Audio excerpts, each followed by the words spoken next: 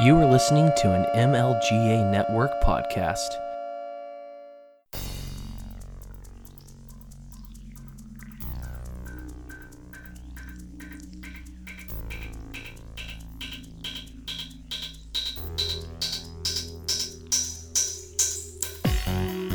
Welcome to Thank You for Your Servers, a show which looks at the tech news of today, but from a libertarian perspective. Now here are your hosts, Thaddeus and Gary.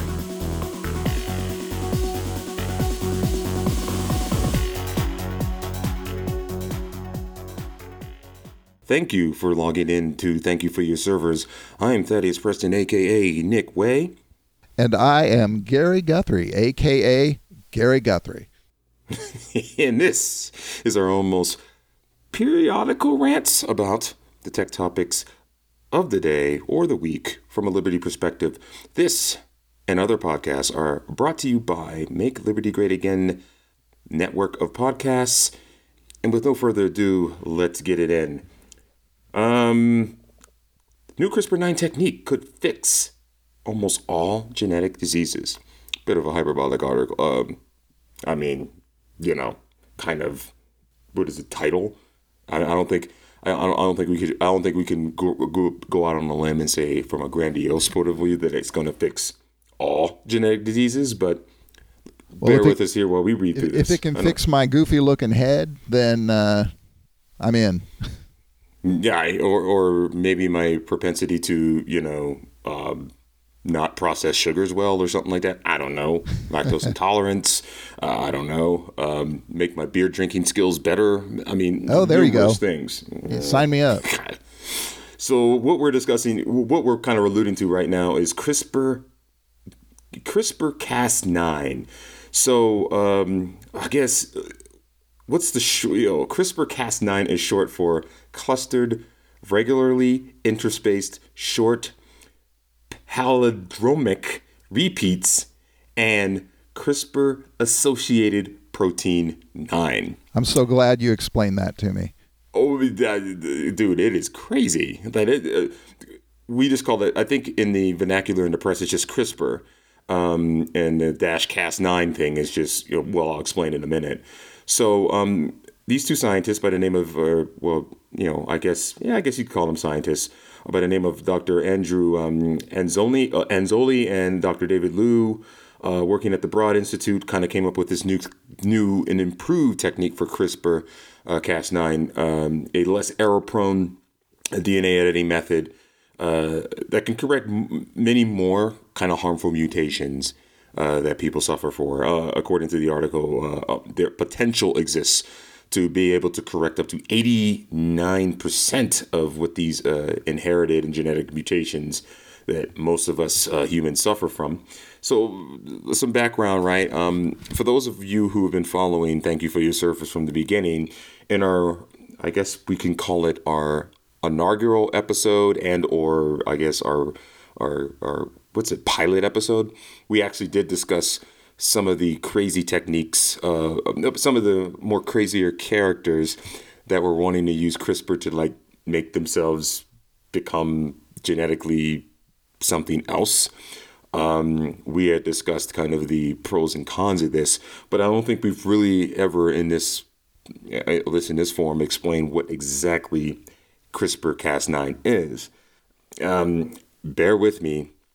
I got really, really interested in this a couple weeks back when I started researching for the show and to explain this because it's very, very hard to kind of get your head around, but I'm going to try. So the new technique they described is a faster, cheaper, and more accurate and more efficient than existing gene editing methods. So CRISPR as a technology is within this family of gene editing kind of techniques. And I will go to the NIH, the U.S. National Library of Medicine, big government, basically explains what kind of the gene editing via CRISPR-Cas9 is. And basically, in the short of it is, it's basically taking what bacteria do naturally when it comes to fighting off viruses. Here's the sequence here. So when bacteria are kind of hanging out around around your cells and kind of your immune system. When a virus comes in, what ends up happening is that the bacteria or this bacterial mechanism copies a portion of that virus as it comes in into this CRISPR array, right? What it comes from is basically the pattern or the signature of this virus. It remembers this. So virus runs its course, immune system fights it off, it happens.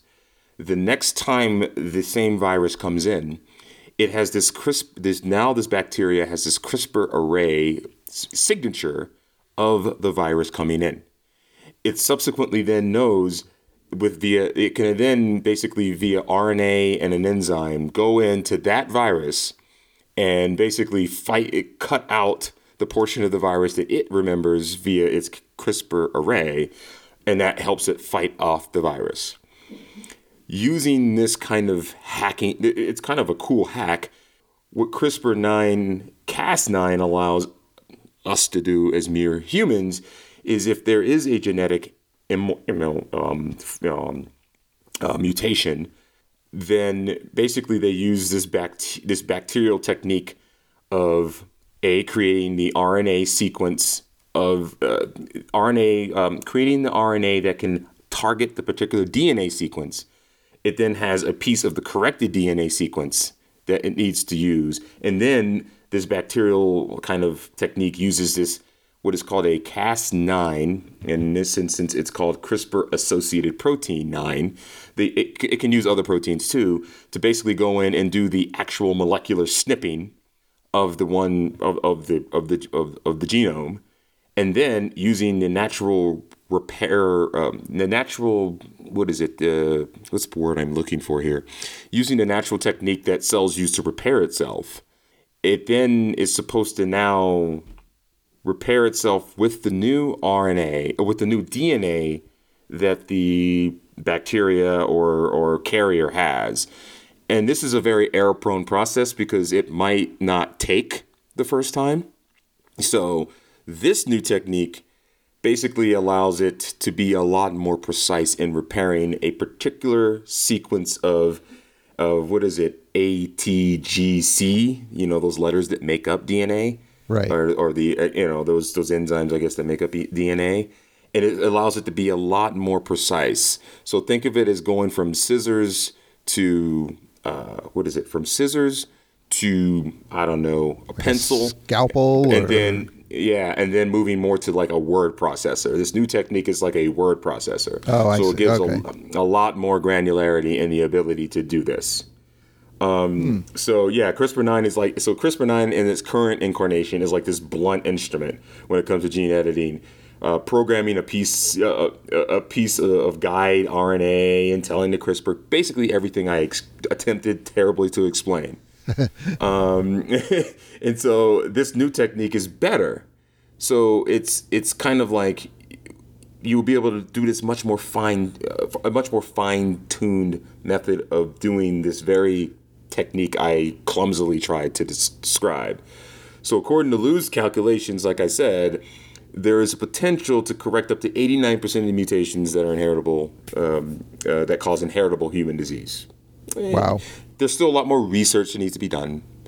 There's still going to be a lot more trial and error. But we're getting much, much better at this stuff. Do you think we're getting anywhere near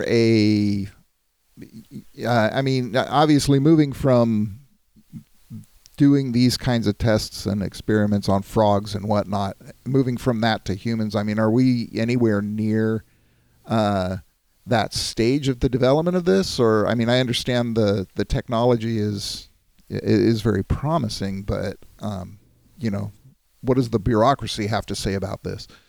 It's just so happened that as I was going down this rabbit hole researching kind of this topic, on Netflix, for those of you who have it, there is an excellent documentary that is, it's a 3-part documentary, and I've watched the first 2, and it's called Unnatural Selection. Put it in your queues, Netflix, and chill on that. But there actually are companies that are trying to commercialize these using these techniques to cure. I think one of the heart tugging stories is about a young man he's 8 or 9 years old. He was born with this kind of heritable human disease where his sight will eventually go away. He will eventually go blind. And they were trying to get into this trial where you can give them, you're basically using this technique to go in and correct that genetic, abnormality, so to speak. And yeah, there are. It's very expensive. Obviously, the documentary turns very progressive, very leftist, very quickly. But lamenting the high cost of drugs and the drug companies and this, that, and that. But interestingly enough, this does exist. There are companies that are jumping through the hoops of bureaucracies globally to bring this in. What the flip side of this kind of documentary, I don't really get the narrative here. I don't know if they're trying to villainize these people or not, but there's this group of biohackers that are just kind of doing it on their own. I know one group was trying to create a new retroviral cocktail for HIV positive people that they're trying to reverse engineer what's already kind of commercially available, because HIV has become, newsflash, guys, something you can live with. For all intents and purposes, it's like it's getting to the point. It's not there yet, but it's getting to the point. If you can get the treatment, like living with herpes, right? We are not that far away from that. But the drugs are still, even though they've come down in cost over the last 20 years, they're still expensive. And so there's this other story within the documentary that they're trying to use, these techniques to create better, newer kind of antiviral cocktails. It's frightening that these backyard biohackers are trying to do these things. They're trying to do something with insulin too, I think. There are people outside of the mainstream who are trying to do this. There's some danger associated with that, but it is what it is. And then there's people within the mainstream who are trying to commercialize these techniques. And so we're getting there. And once we get to some later stories we're going to discuss, revisiting our quantum supremacy story from last time, you start to kind of realize, if you stay out of the malaise that is political discourse, particularly even in tech, and you really start following. I particularly created a Twitter list that follows people doing research in quantum information processing, artificial intelligence, and machine learning. You start to learn that we are going to figure out a lot of these things very quickly. And the enabling technologies that now allow us to develop really just very granular, almost programmable capabilities with this CRISPR-Cas9 system. Right. And we're just getting better and better at it. We will be able to do this. It's soon. very interesting to me that with this type of technology, we're moving beyond, chemical treatment, i.e. drugs, to digital treatment, right? More natural. I think more analog in the sense that it's more natural. We're allowing we're learning to harness the biological processes that exist today to correct all kinds of ills in human beings. It's exciting. I'm very excited about it. Now, is it going to be in time for us old farts here to take advantage of it? Probably not. I think it probably will improve our end of life care, these techniques, in whatever form they take. But I like the fact that from a liberty angle, man, this will be liberty through technology from inheritable human diseases in the future. And it's all because, we have the computational power. We're learning through examples. We're learning through clinical trials. And I'm you know, I always poo-poo clinical trials because I think sometimes they're unnecessary hoops to jump through. But it also gives us a tremendous amount of data to see, you know, what's going on. And it will help give acceptance, more mainstream acceptance to these techniques going forward. So very transformative stuff.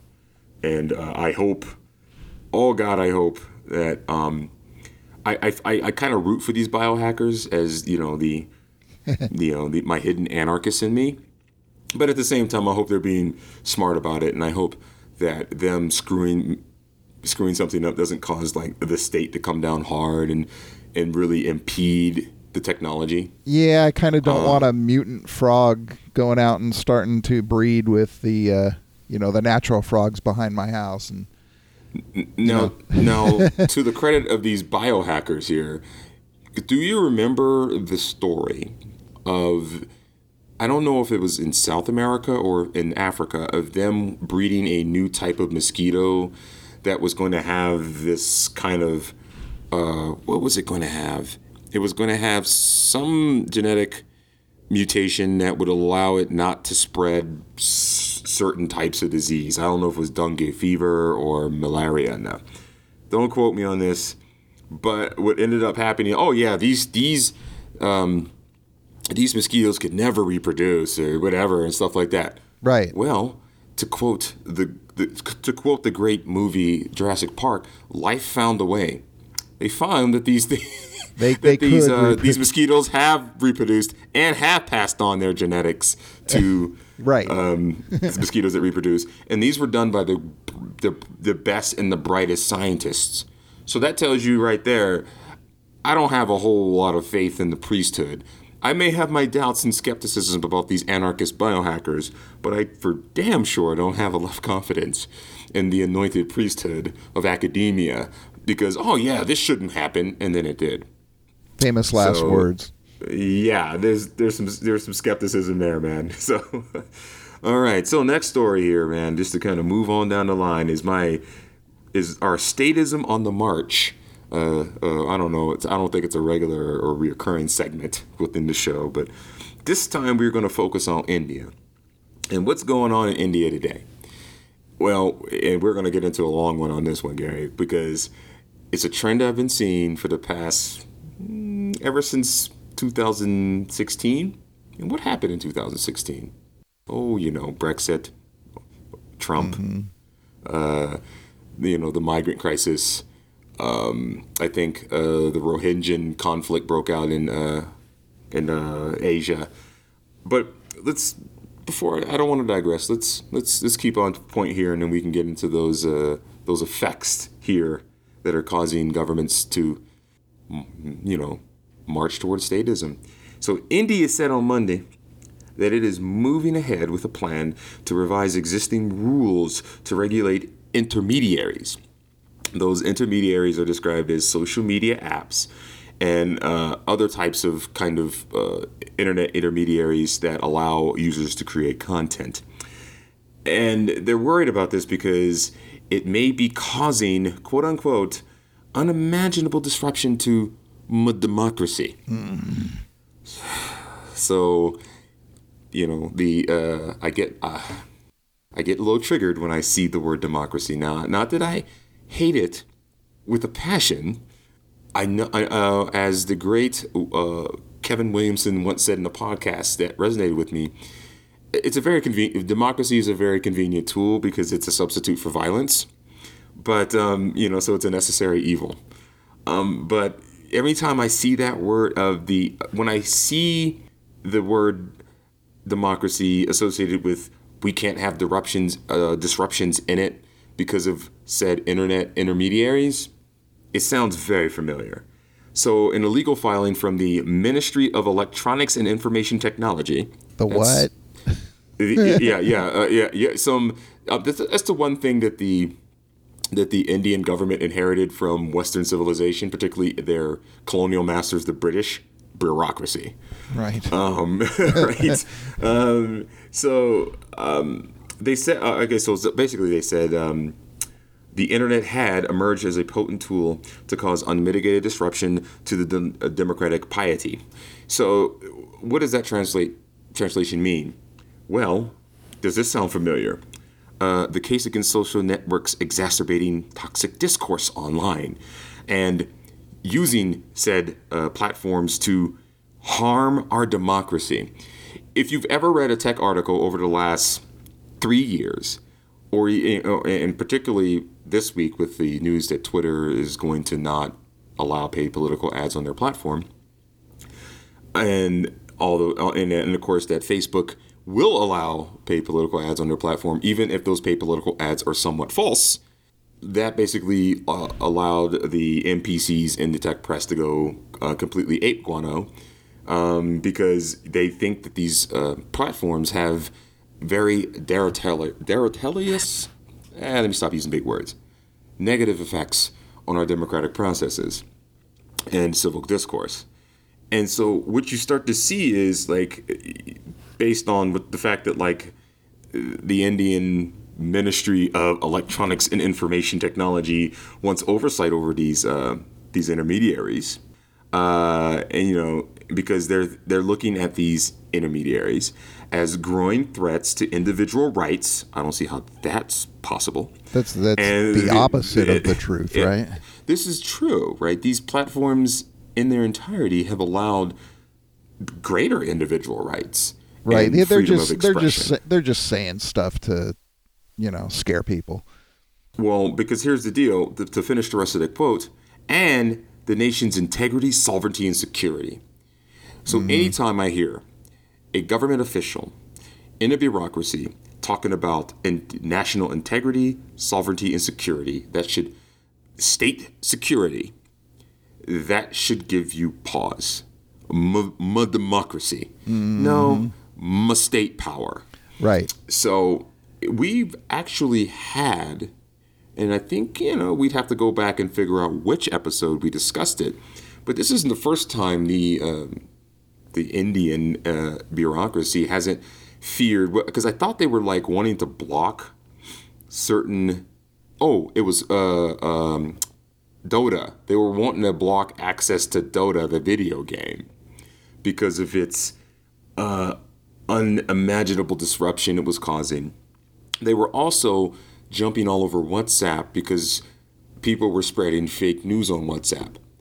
Now, the thing I don't like about using blunt force instruments of government to force a platform to police what people do on it, right? I think that's so backwards. The thing I don't like about it is ultimately that has knock-on effects for people outside the jurisdiction for which this bureaucracy is now telling a particular platform that it now must police certain things. Because I think, because remember, I don't like humans. And so humans ruin everything. We suck. And I think, we suck. And I think, and I tend to remember from the WhatsApp story about them spreading fake news about certain individuals in India spreading fake news and that causing mobs that are getting people lynched and killed. Newsflash, this happens in third world countries, and I use the word third world specifically all the time. Yeah, it does. Long before there was mass media distribution via internet intermediaries, rumors were spreading all over the place. Right. About certain things. I mean, even Bill Gates ran into this when he was trying to do his polio eradication.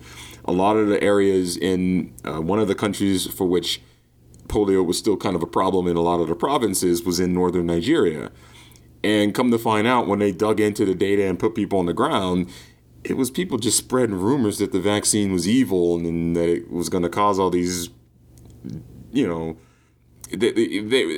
were anti-vaxxers before anti-vaxxers were their thing. I mean, just a few weeks ago, Ecuador was having mass riots and protests and stuff because the government, of course, just not to get too sidetracked, but to make your point of the the rumors and the misinformation that causes these kinds of problems. the government has been subsidizing fuel prices for years, but they can't afford to do it anymore. The government basically said, okay, well, we're going to remove the subsidies. And based on what the people in control of the fuel companies were telling the indigenous people, of course, they target the lowest educated and the I guess the weakest members of society the most weak-minded members of society. The most weak-minded. Let's put it that way. They were spreading the information to them that this was an attack on them from the government, and they needed to rise up, which they did, and forced the government to reinstate the subsidies that they can't afford. So it was kind of a disaster and a really sad case, because it was 100% based on misinformation and rumor. Right. Spread. And here's the deal. Either I'm pretty sure that misinformation was spread over a social media campaign. That does not mean that 25, 30 years ago, it just wouldn't have been rumor and innuendo. Right. The most bloody mass genocide of the 90s used the good old-fashioned radio, and that was the Rwandan genocide, to amp up people to go out with machetes and murder their neighbors. So I don't hear anybody talking about, how terrible radio is. Radio is heavily regulated globally, so it doesn't matter. It doesn't matter what regulation you put on anything. In this instance, they're going to put these regulations on these social media apps. And there's a component of social media apps they don't understand, or social networks they don't understand. It's social. Right. It doesn't matter, ultimately, what the platform is. If people are going to go about committing mass murder, or spreading terrible rumors, or, drumming up lynch mobs, they're going to organize on whatever medium exists. And as you said, days, it was the life will find a way, right? Yes, life will find a way, and humans will find a way to be terrible. Of course. And so, but this is this very, maternalistic nature of government, to think that this ministry of technology, electronics, and information technology is going to somehow force these companies to implement more draconian methods, and these are typically regional things, right? Because there's regional jurisdictions that have their own thing, and that has knock-on effects for the rest of us. And so, the regulatory pushes in other jurisdictions have knock-on effects. They just do. Right. And this is eerie of the status talking points that are sweeping the world when they want to villainize tech and social media platforms. Again, you hear it all the time that social networks are exacerbating the toxic discourse, and these social media companies need to do more to stop misinformation and the spread of fake news, and this stuff is harming our democracy and harming our civil discourse. You're putting, how many sex stories have we heard? Have we lamented over the last year that are bringing up the same narrative, and these have legal and technical implications way beyond one market where we want to protect. So I've come up with this radical notion, and maybe it's me showing my what was it called when I was taking international relations, my not ethnocentrism, right, but I guess my kind of ethnocentric view from a Western perspective of how I think the world works. I started to ask myself a question when it comes to these platforms that we've built here in the United States of America, right? Let me put on my nationalist MAGA hat for a second. Maybe, just maybe, the rest of the world doesn't know or appreciate liberty, and so maybe they don't deserve it. And maybe they don't deserve the platforms we create in the Western world that helps them become better. So what America has had a huge hand in developing and providing these platforms that the rest of the world uses to become more liberated and stuff like that. But I don't think the rest of the world appreciates it. I mean, they seem to just what is it, like instinctively just worship at the altar of the state, become very maternalistic about how we should allow these technologies to be used because they might be used to undermine the power of the state.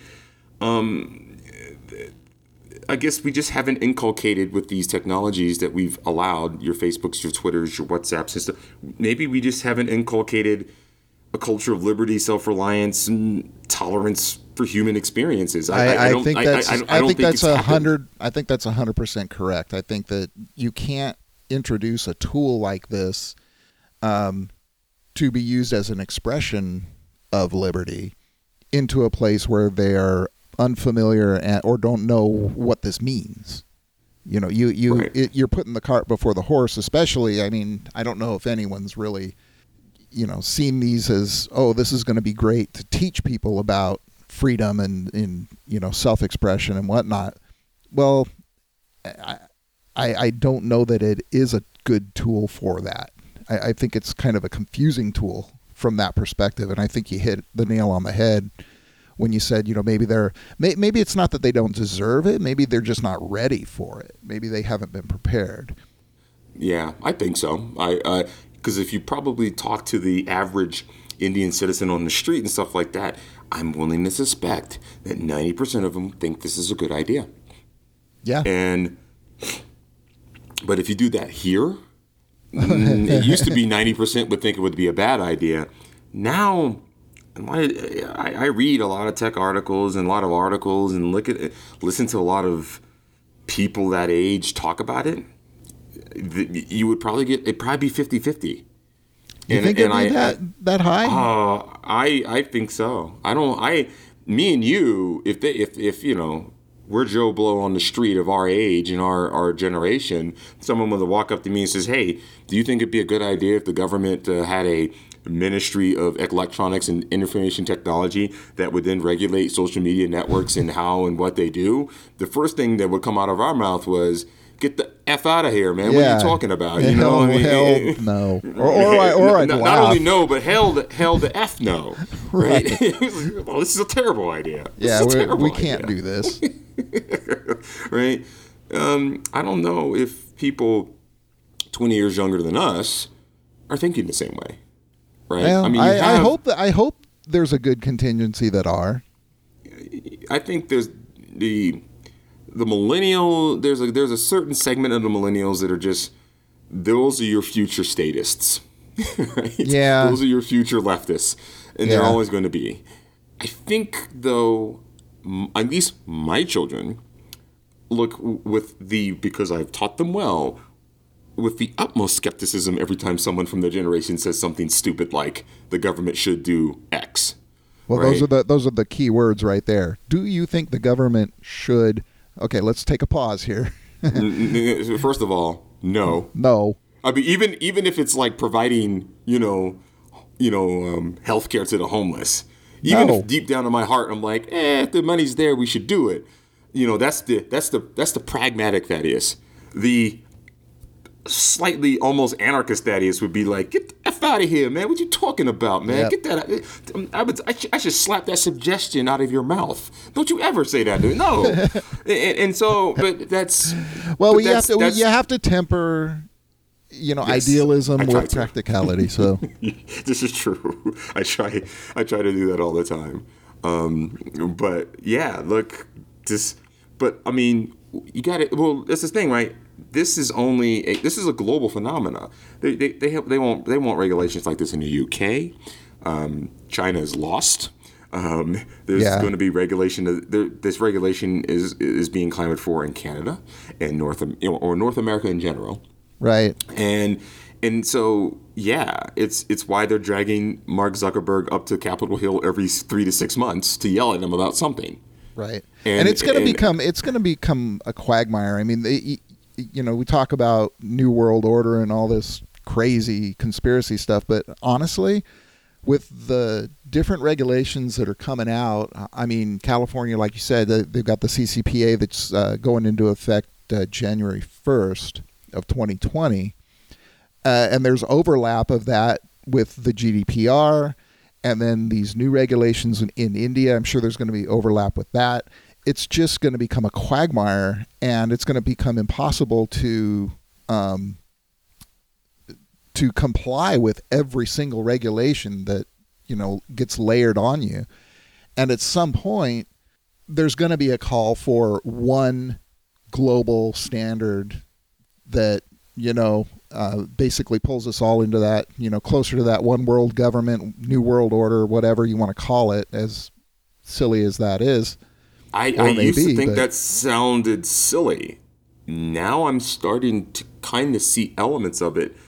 And it's, dare I say it, it's coming from corporations. And it's basically corporations wanting to just give us the rules of the road so we can just do business. And right. We will implement whatever you want to implement. Just let us do business. Make it black and white so that we know exactly what we have to do. And, as long as we embrace this idea that there have to be regulations, which I think you brought up a good point. It is spreading, and it is culturally more acceptable now to just accept that the state is in charge and they will dictate what is going on. I hate it. No, yeah, we hate it. I mean, the very nature of this podcast is to point out the fact that it exists, and that even in technology circles, which what has always been traditionally from a techno-libertarian in its outlook, that it's spreading, and that these are counterintuitive to the very things that make technology liberating. Right. From CRISPR, right? Like the first thing, even us, we fall into the trap of like, well, I feel a little bit more comfortable if there's some clinical trials that are government sponsored that are, doing this. But at the same time, like, but wait a minute, that will slow things down. People will die waiting for the government to say, all right, you now have our permission to save lives with your new drug. Well, and they're going to require clinical trial. It's not a clinical trial on the technique. It's a clinical trial on each individual implementation of that technique. And most importantly, the outcome. Right. Right. The part of the biggest part of clinical trials is really measuring outcome, or as is called in the medical efficacy of said technique or drug. Right. And I understand that, but I do think there's lots of people dying or dead because we've waited for that. Yep. And so that's why I think, I was very excited to hear about the new, CRISPR-Cas9 technique as this kind of liberating us from, these earthly troubles that is, being human. In one instance, we can probably, it's funny, like, let's bring this full circle. In one instance, from a genetic standpoint, we're going to get better, right? We're going to be healthier going forward because of what we know about nutrition and what we know about, you being able to edit our genes to get rid of these inheritable human diseases. But the one thing we will never be able to correct is the human tendency to not really like liberty, to always heed to an authority figure. And like I said, the reason why TechCrunch even posted this story about the Indian regulation is the fact that most of their probably editorial board is very sympathetic to government doing things about this type of stuff, because There's too much freedom, too much fake news, which basically all fake news is like there's just too much freedom to just say what you want, and they don't like that, and they particularly don't like that because their worldview is not reflected in the things that are very popular online, right? That are very popular online. All things are political, my friend. And so, I don't know. We'll keep an eye on this. This is going to have terrible consequences. Absolutely. Continuing terrible consequences. And it's the continuing march towards statism. And it's, for lack of a better word, is gross. It's gross. Yep. All right. Next story here, man. Verizon's 5G network can't cover an entire basketball arena either. So this is kind of, it's tongue in cheek, right? We can get very technical about this, or we can get very, very philosophical about it. But here's the deal, man. These 5G networks are being deployed. Everyone has trials in certain cities and stuff like that. Verizon has had trials in Minneapolis and Chicago, and now they're trying to cover NFL and NBA facilities. And what they're finding is what we found in real world tests with really terrible phones and real world tests with increasingly better phones and mobile devices is if you're using 5G in the millimeter wave wavelengths, it sucks for range, but it's amazing for speed and latency. As long as you're right next to the tower, right? As long as you're right next to the microwave tower, because there's physics involved with this deployment. And I've said this from in a lot of the early episodes of Thank You for Your Servers. I kind of explain, like, look, we get to see this in the real world. And with real world data that allows you to design better antennas, better techniques, better, RF interference mitigation techniques, and et cetera. And so, basically what they found here is, they put them for the 2019-2020 basketball season. I guess they put these, their 5G capable, their 5G system in these facilities. And the NFL stadiums are tough because it's a bigger area. Arenas typically are much more closed in, but again, it's still a large area. You also have the fact that, like, if you have a lot of people using not only the existing 4G within the arena, the Wi-Fi which is in the arena, the wireless microphones that are in the arena, and then on top of that, you add this kind of microwave, this millimeter wave stuff, the entire noise floor, electromagnetic noise floor raises, which means it's harder for signals to peep up above the noise to be captured, and so you get higher bit error rates. You need to incorporate more forward error correction for the transmit and receive. And so, so what they're finding is there's significant limits to this. Right. I think I think they kind of pushed it a little hard, in advertising. Oh yeah, we're going to have 5G in all our arenas. Well, why don't you qualify that and say this is a test? It's a trial. It may not be perfect. But instead of coming out and saying, oh yeah, we got 5G in all our arenas. Well, there are barely, but there are barely any phones with the millimeter wave 5G installed that exist. They're literally what, 2? At least available here in the United States. I think there's a Samsung, and I think there's like one. I don't even think OnePlus has their phone out yet. And then you got to think there's 5G is a standard, and it's not necessarily linked to a piece of the electromagnetic spectrum, i.e. frequency. So there's actually going to be 3 or 4 bands that exist. Currently, Verizon's implementation is in the millimeter wave band, so that's like, I think that's 18 gigahertz and up. Then eventually there's going to be mid band, and I think that's going to be between 2 gigahertz and 6 gigahertz. On the lower side of that, Sprint has a lot of that stuff, 2.5 and 3 gigahertz stuff, which is why it was very, very important for T-Mobile to acquire Sprint, not simply because of its customer base, but because of its spectrum. And then there's T-Mobile, and they're going to deploy theirs in all bands that they have access to, particularly 600. They were going to get 5G over 600 megahertz. It will travel further, but it won't be as fast because you have less the frequencies. The frequency is lower. And so that means, I could get into the bits per hertz thing, but it's just going to be, it's going to be faster for latency.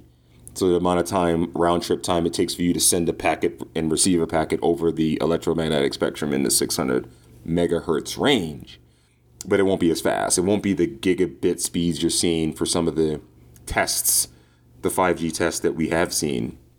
Yeah. And truth be told, in the real world, when there are a significant number of these 5G capable devices around, that's going to change. Sure. There are techniques in the standard for multiple antennas arrays installed in not only the towers but also the phones themselves.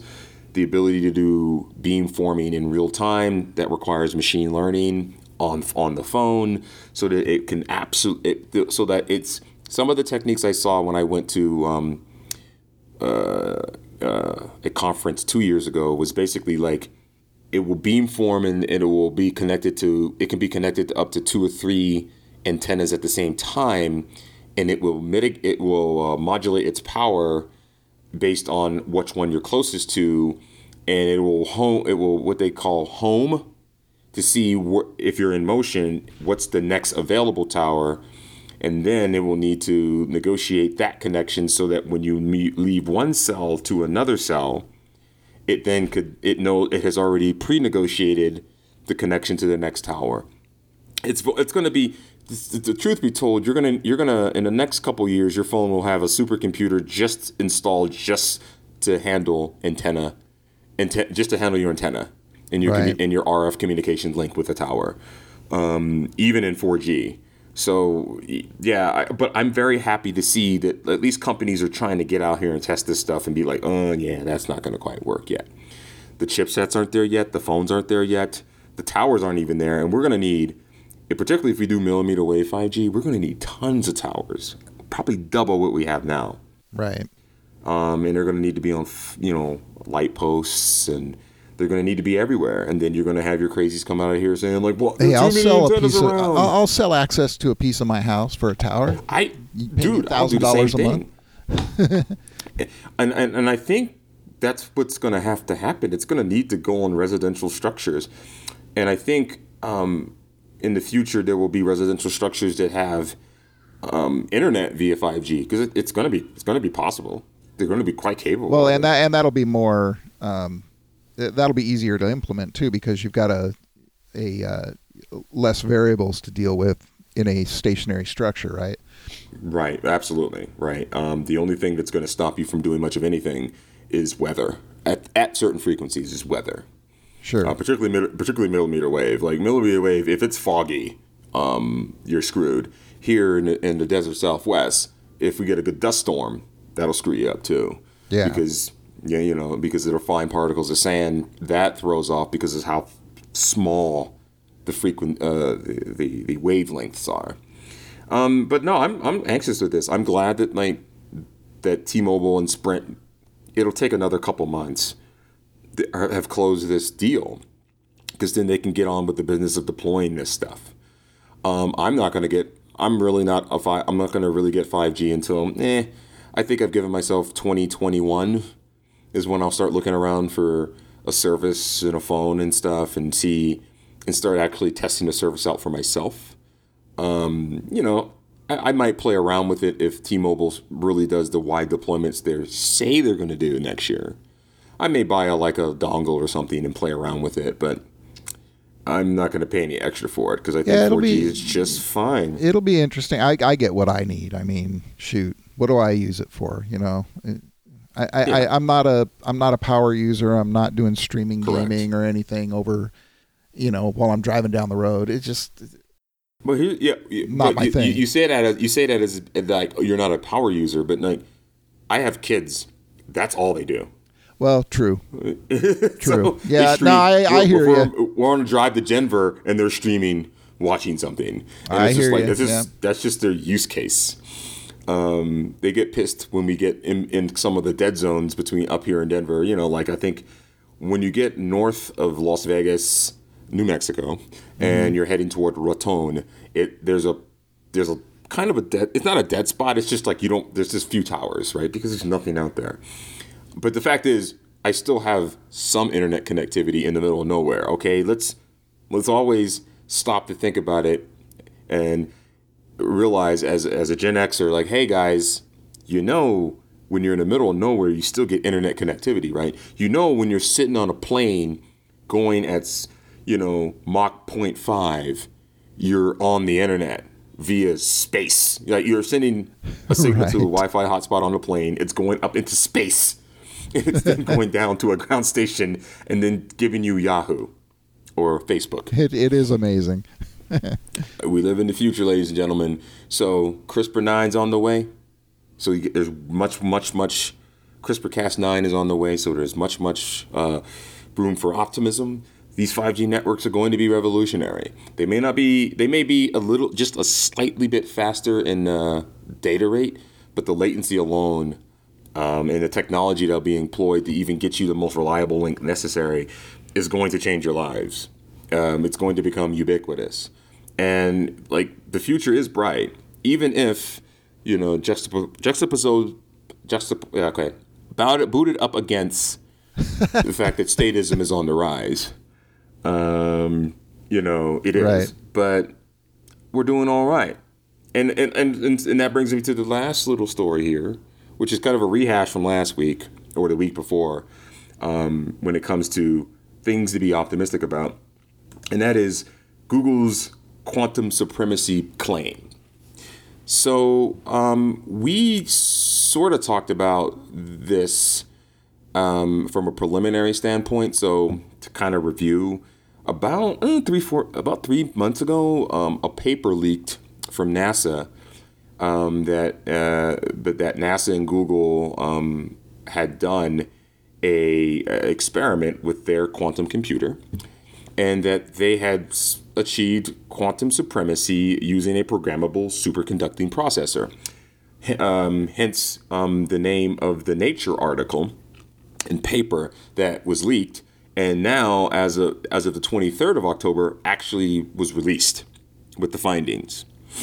And so everybody was, all the mainstream press was all up in arms and stuff. But if you really honestly read some of the paper and some of the people, I didn't read the full paper because I don't understand it, but I read smart people who gave synopses of the paper.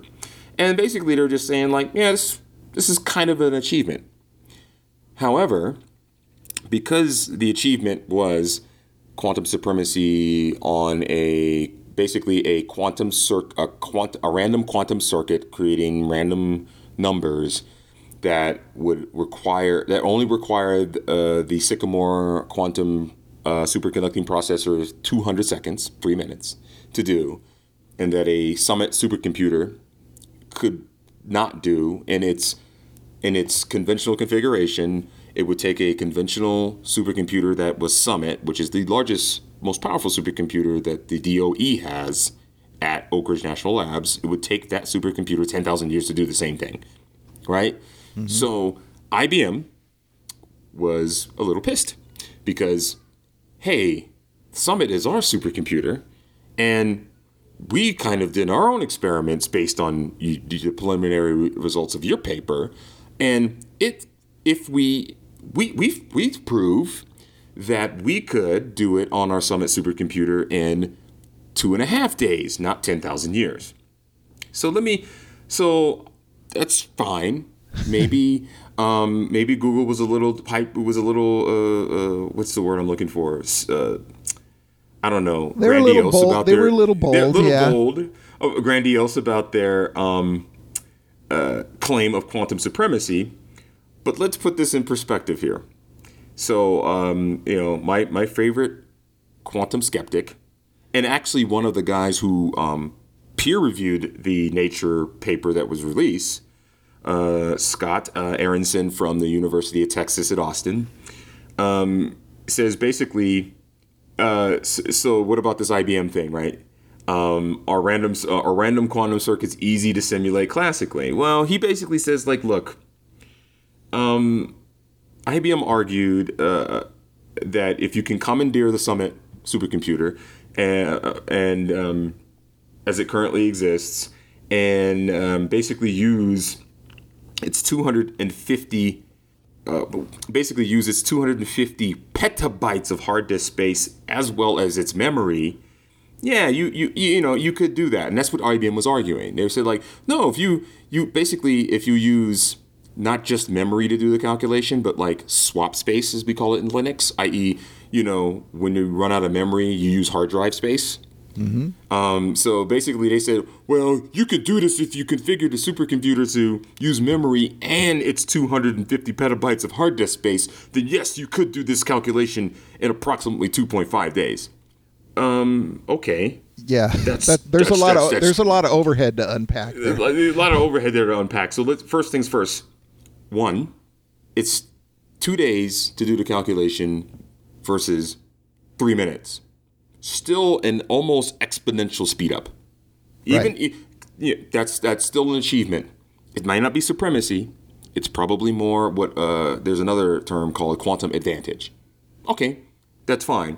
That's one knock against Google, right? But it doesn't completely negate what they said, right? Right. Or at least it doesn't negate the paper. So, okay, there's that. Next, do you think, I work for the Department of Energy, do you think that IBM goes to Oak Ridge National Labs where they're doing classified, physics experiments on nuclear weapons is going to be like, hey, so we need to use Summit, reconfigure the entire supercomputer, and run this experiment for 2.5 days to prove Google wrong and do a mic drop? Oak Ridge would be like, screw you, we're running classified experiments. We can't just stop this stuff. It take, days and months. Okay, let's say Oak Ridge says, okay, cool, you can do it. It will take IBM at least a week to reconfigure Summit to do this. And then you still have to run it for 2.5 days. Yeah, ain't going to happen. Ain't going to happen. And so and here's the deal. Because of the exponential nature of qubits and, quantum computers as they exist today, all they have to add literally is 2 more qubits. And it would take 2 summits to calculate it. So, and here's the deal. So let me bring up the one guy here. So, what's his name? God dang it, I missed it. So one of the researchers on this is a guy by the name of, please don't autoplay. Yeah, you're gonna autoplay. God, I hate that. And it's still autoplaying and it won't stop. Okay, stop. Okay. Anyway. So a research scientist and professor of physics at Google and UC California, Santa Barbara, who kind of collaborated on this effort, by a guy by the name of John Martinez. He just gave a talk at Caltech yesterday, and they basically said we understand IBM's concerns. We already prototyped the 57 qubit system.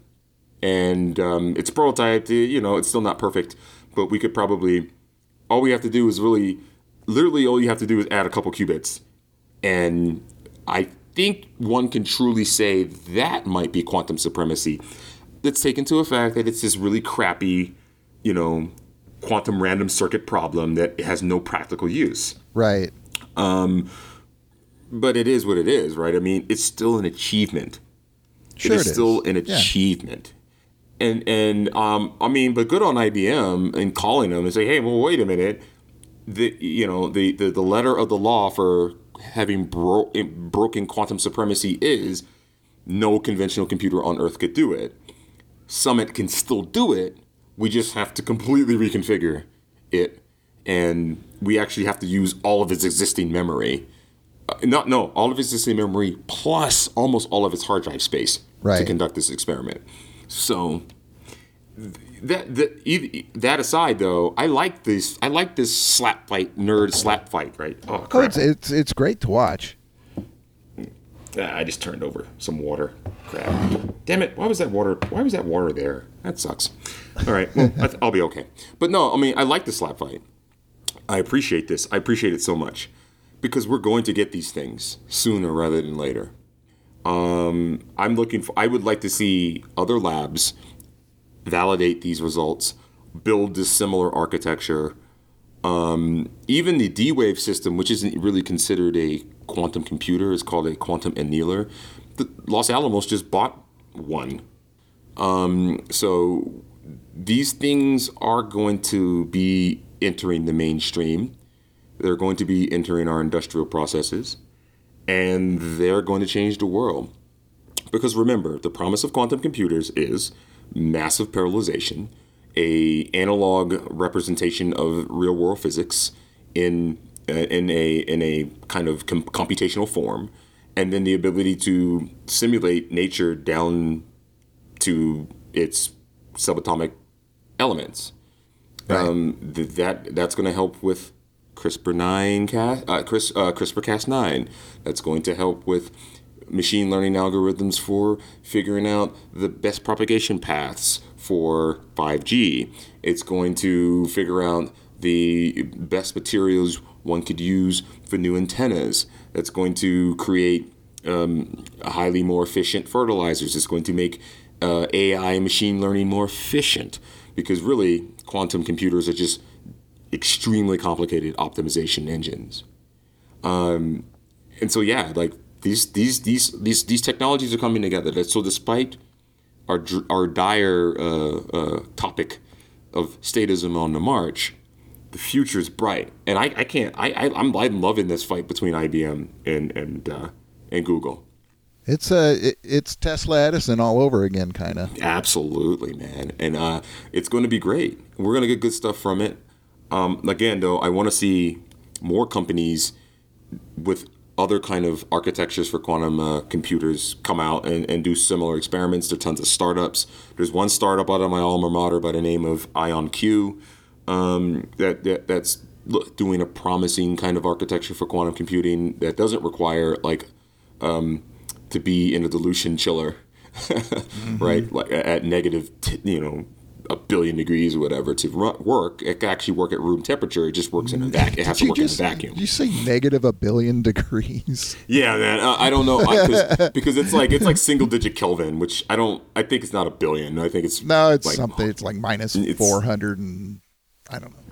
Yeah. It's colder than deep space. So these systems aren't really practical now.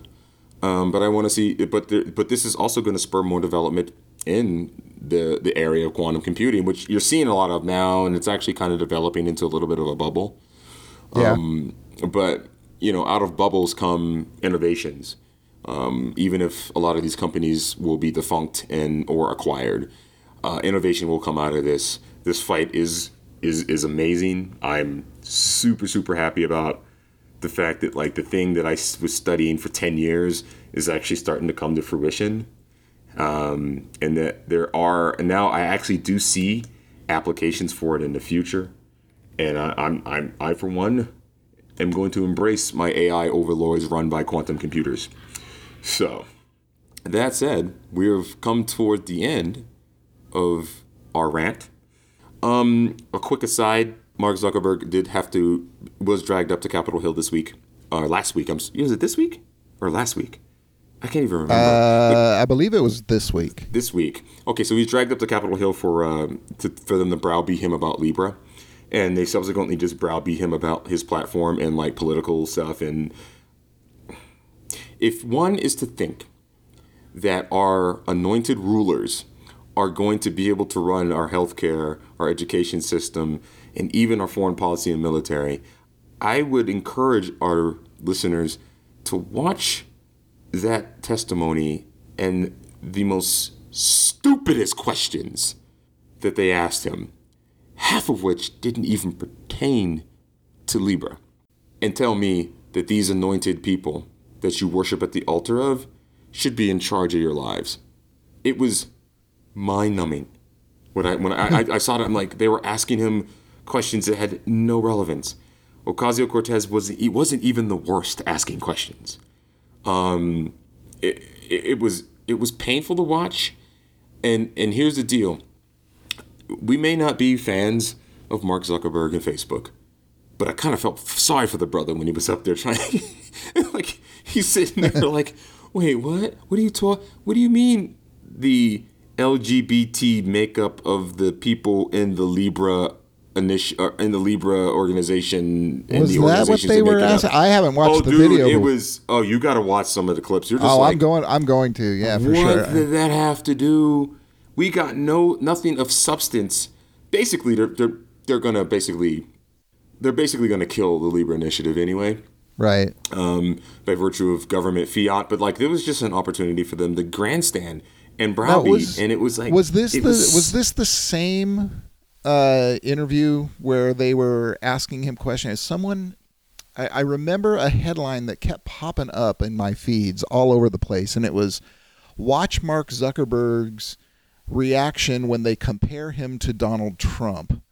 And that's all it was. That There was might have been in that same congressional because that was like a 5-6 hour testimony he had to sit through. Grueling. And so yeah, I think he did. And it's sad because again, like I said last week, Facebook is this very imperfect messenger. Libra, it was something that could have been great. And so they're what they're going to do is they're going to jump through all the hoops, but no government is ever going to approve this. Right. One, because it's Facebook. Two, it's because it's a check on their power, right? Because it's an alternate currency system that they have no control or visibility in. Right. And so that's bad. And so I wanted the mainstreaming of cryptocurrency. I guess we'll just stick with the crypto anarchists that are out there who are kind of absolutists, kind of a pain in the ass. I am very simpatico with their vision, but kind of like anarchists, they can be dicks. And so it's just kind of one of those things where it's just like, ugh. But I mean, they're right. I believe ultimately they will be on the right side of history, but I thought there would be some cachet associated with Libra because at the time when they announced it, I mean, they had PayPal, Visa, and MasterCard support. And they had and they were even going to have some support from Coinbase, boo hiss. But I'll make sure to look up that video. I'm gonna look at the video, man. It's crazy. I gotta see that. That's just I've been looking for an excuse to shake my head at something today. So dude, it's I don't know how people slavishly worship at the altar of these people who are the anointed. They're stupid. I mean, I don't often say that. They're stupid. I can't wait. And you want to give them control over the current. You give them control over the banking system. They have control over the education system. They have control over this. You want to give them control over the internet. You want to give them control over social media. You want to give them control over all these things. Yeah, think about that. Yeah, all right. Thanks. All right. On that note, I think we're done. Don't forget to follow me on Twitter at Nick Wang. Listening to some other podcasts on the MLGA network, definitely I've been really digging Voluntary Vixens. I've been really digging the Lesbitarian there. I haven't listened to Kim's podcast yet. I want to get into that. Yeah. Still pretty good stuff. But yeah, the good idea. I mean, we should probably get on Instagram. That seems to be what the kids are on. And also we might want to kind of think about the, maybe the Patreon thing. But I mean, we can discuss that offline. But that's it for this week. Thank you for logging into. Thank you for your servers. Again, I'm Thaddeus Preston. And I am Gary Guthrie. A.K.A. Gary Guthrie. AKA. And that's been it. All right. Later, guys. Talk at you later.